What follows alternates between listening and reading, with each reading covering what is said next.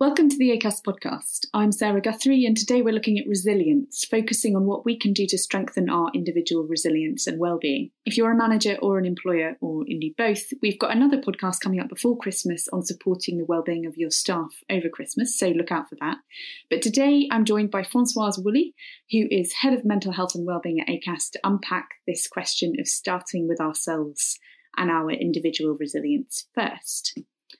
So, Françoise, I wondered if we could start off just briefly by exploring what you think people's resilience is like at the moment, at this point in the pandemic. It does feel like things are much harder this time round with this sort of second wave of lockdowns and restrictions. And I think the reason for that is there's been a build-up now of adversity factors. So if you're working on the front line, it's that prolonged exposure to the stressors. But generally, it's that lack of social interaction. It might be illness in the family, financial issues. The calls that we're getting in, we know that people are working in really challenging working environments. So some people are, perched on the edge of their bed. Some people are working off ironing boards. And there's this fatigue and exhaustion and this kind of build-up of things that are really draining our resources and impacting our ability to be resilient. I think it's also something around prolonged uncertainty. So uncertainty can really make us anxious. And although there's been things in the media, reports around us finding a vaccine, we know there's still a way to go. And we're uncertain about what's going to happen in the future. And that really does impact our resilience. So if those are the challenges, what can we do about them? Having listened to this, what can we do about this? I think, we can make small changes that make a significant impact. I was talking to somebody yesterday, actually, and she was saying, it was about 4:30 in the afternoon, and she was saying, actually, you know what, I've just realised I haven't actually left my desk since 9:30 this morning. I haven't even had a drink. And things like that, where apart from the fact you're not taking a break, you're not having that chance to recover, not drinking, dehydration massively impacts our brain activity and our mood. But in terms of kind of how we work as human beings, we have these natural bodily rhythms called ultradian rhythms. And what that means is that our brains are only designed to work at peak performance for a limited amount of time. So actually, we need those breaks every 90 to 120 minutes. We need to take breaks away from what we're doing to take that mental focus away and really concentrate on something else. Or, even if it's just having a cup of tea, going for a walk. And you will notice that those times where perhaps you're really struggling with tasks and you're struggling to find a way forward with your work, those times where you do take that time away, new ideas and new sort of routes forward will actually pop into your mind. And that's because you've taken that time to take away from that focus and that time for yourself. So it's really important actually that we do that. There's also something about being boundaried within that. So I know sometimes we might put sort of gaps and spaces in our diaries, but then we might get somebody who says, I really need to speak to you. And then suddenly that gap's gone while you're dealing with somebody else's problem for a while. So it's really about being boundaried and sticking to that. And it does take a conscious effort to do that. I think it's also, the things that we know, and this isn't rocket science, but we know that physical exercise helps us. It releases endorphins, chemicals that positively impact on our mood and make us feel better and can relieve, symptoms of depression, of anxiety. So it's really important that we do get some physical exercise. But sometimes it's actually more just about movement as well. We don't have to do this hour-long exercise class, but actually the fact that some of us are at our desks a lot, we're starting to develop these musculoskeletal problems because we're not moving. So being able to move away, as you would do in a normal environment, wherever we were in our workplaces, we would be moving around a bit more. And we know that spending time outdoors is really, really important and good for our well-being and impacts us in terms of making us feel like we can cope with things a bit more. It's really interesting, actually. There's been some research come out recently around all walks. I'm not sure if you've heard of those. It's about going out on a walk, but being quite purposeful when you do it. So when you go out for a walk, you're looking outward rather than looking inward and thinking about the kind of stresses that you're experiencing. And there's some mindfulness about that, because that's about not concentrating on the worries of the past, or not concentrating on what's the worries and the uncertainty of the future, but really looking at what's in front of you. But it's also about sort of tapping into your childlike sense of wonder. So that sense of awe, really, that we get from looking at the vastness of things. So things like trees, hills, skyscrapers, and how small we are compared to that. And it develops this emotional feeling of awe where, we feel in the presence of something that's bigger than ourselves. So I just think that's really interesting, because it adds another element to actually going outside, exercising and being in open space, really. Mm-hmm. I'm feeling inspired just by your description. Well, I did actually, after reading that research, I did take the kids out at the weekend. They haven't quite forgiven me because it was pouring with rain, but actually I could see the impact on their well-being, on my well-being, on my husband's well-being, of just being able to get out and looking at the details of the leaves and, puddle jumping and things like that. Really simple things that can actually lift us and lift our mood. It's interesting because they are quite small things, those things, simple things like breaks, moving, exercise, the outdoors. Why do you think it's hard for us to do them? Because I'm sure a lot of people are kind of listening along to this and thinking, yeah. Some of the responses I see are either, that sounds great, but I don't have time. Or, I don't know, will it really make that much difference? I mean, that's really interesting. And certainly I have come across that as well. I think it is so easy to forget about ourselves, really. And I think you really have to ask yourself, does it really take that much time? Because, a 5, 10 minute, 15-minute walk out of your day would make a significant impact. Going back to that, our ability to focus and how we need those breaks. What you find is when you do take those breaks, you come back and you are more productive and your mood has improved. We are creatures of habit. We get into those bad habits of not taking breaks and not kind of thinking about ourselves. But when we start to introduce these good habits, it self-reinforces. So we can start to see the benefits in terms of how it's impacting and us and impacting our mood. So it's something really you need to make a conscious effort.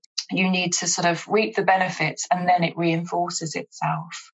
I think it's really interesting as well that certainly people I've talked to talk about feeling guilty, really. So feeling guilty about taking breaks when perhaps actually they're not feeling as productive as they normally do because they're juggling the things that they're juggling in their personal circumstances, whether that's kids or caring responsibilities.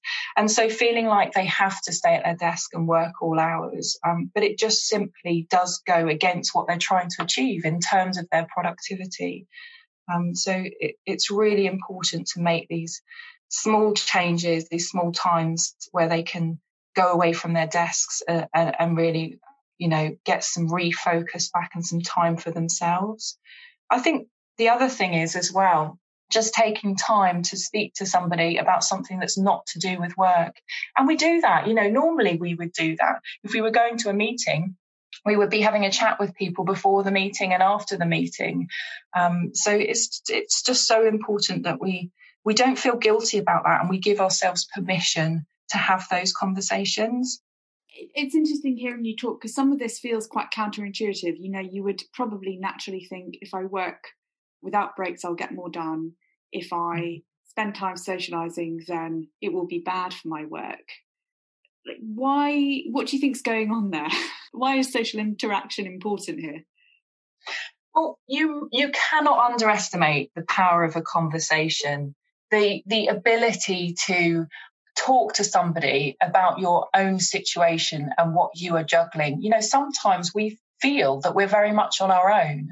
And actually, once we speak to somebody else who may not be in exactly the same situation, but are juggling certain things, are dealing with certain things that are really impacting their resilience, it does make us feel better. It makes us feel more connected and it makes us feel like we're not on our own. So we mustn't underestimate that power of making those social interactions.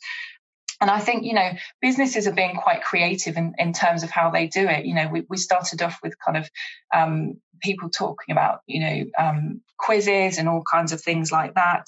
But also social media kind of sites that people are kind of have in their organisation, where people are signing up and meeting people that are like-minded and interested in the same hobbies as them and things like that. And all that kind of stuff really does have a positive impact on us. Yeah. Thank you, Françoise. So there have been some great tips in there about taking breaks, doing the small things that might seem like you don't have time for them, but actually they will make a big difference to both how you feel and your productivity. And for you, Françoise, what have you found helpful personally that's helped you strengthen your resilience? Well, for me, there's been a couple of things. There is a tendency, and I definitely fall into this trap of thinking quite negatively sometimes. So at times I've definitely found myself thinking, I'm not coping. I should be doing better. And it's really important that I recognise when I'm falling into those thinking patterns and challenge that and look for evidence contrary to those kind of thoughts. I think sleep has been a massive one for me. And again, we know that, good sleep helps us. It helps us regulate our emotions, and it helps put us in a more positive mood and feel more capable for the day ahead. We know this isn't rocket science, this stuff, but it's just thinking about what are the things that are impacting my well-being and what can I do? What do I have control over to really make some changes there? So those kind of changes have helped me. But the thing about negative thinking, I must say, you have to practice it. You absolutely have to practice it, and you have to work at it, because we all do get into that kind of trap, really, of thinking about things quite negatively. So it takes work. It does take work, definitely. There is one more thing actually that I thought of that has helped, and I know can help other people. So sometimes when you take up a new hobby or a new interest, something that really helps you kind of keep in the moment and not think about things that have happened in the past or your worries about the future can really help. And I've been playing the piano more. So I used to play it when I was younger, and I play it, and it's the one thing I can do where I can actually forget about everything else that's going on and really be in that moment, and just sort of playing for 10, 20 minutes makes me feel a lot better afterwards. So, and we know actually there's lots of research around learning new skills and taking up new hobbies and how much that can impact our well-being as well. That's fascinating. And as you were talking, that kind of sense of losing yourself in the moment, it's quite similar to the all walks that you were mentioning earlier, that sense of absorption. Absolutely. I know it's hard to do, but if you had to give one tip, what would it be? I think it's just got to be kind to yourself. So in amongst all the other people that you might be helping or the other stressors that you're dealing with, take a bit of time just to think about yourself. What is draining you? What are you finding difficult at the moment? And what are the things really that are in your control to do something about? And think about those things and try and put some things into action over the next week or two. If you've got a goal of, I need to change lots of things in my life for the better, to improve my resilience, I think that can be really difficult and overwhelming. But if you just pick one thing maybe that's come out of this podcast or anything else that you've heard that it improves your resilience and just make a small change, then it will make the rest of it easier. It's really sort of just breaking it down into small steps at a time. Thank you, Françoise. I have a great list of tips here: taking breaks, boundaries, taking social interaction seriously, challenging negative thinking, exercise, the outdoors or walks, sleep, and learning something new.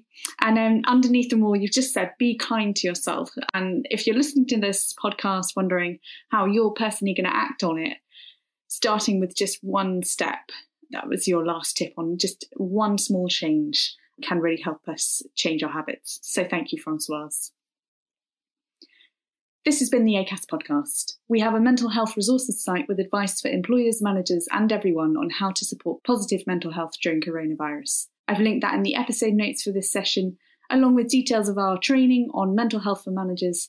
And look out for our next episode focusing on supporting staff wellbeing over Christmas. Thanks for listening.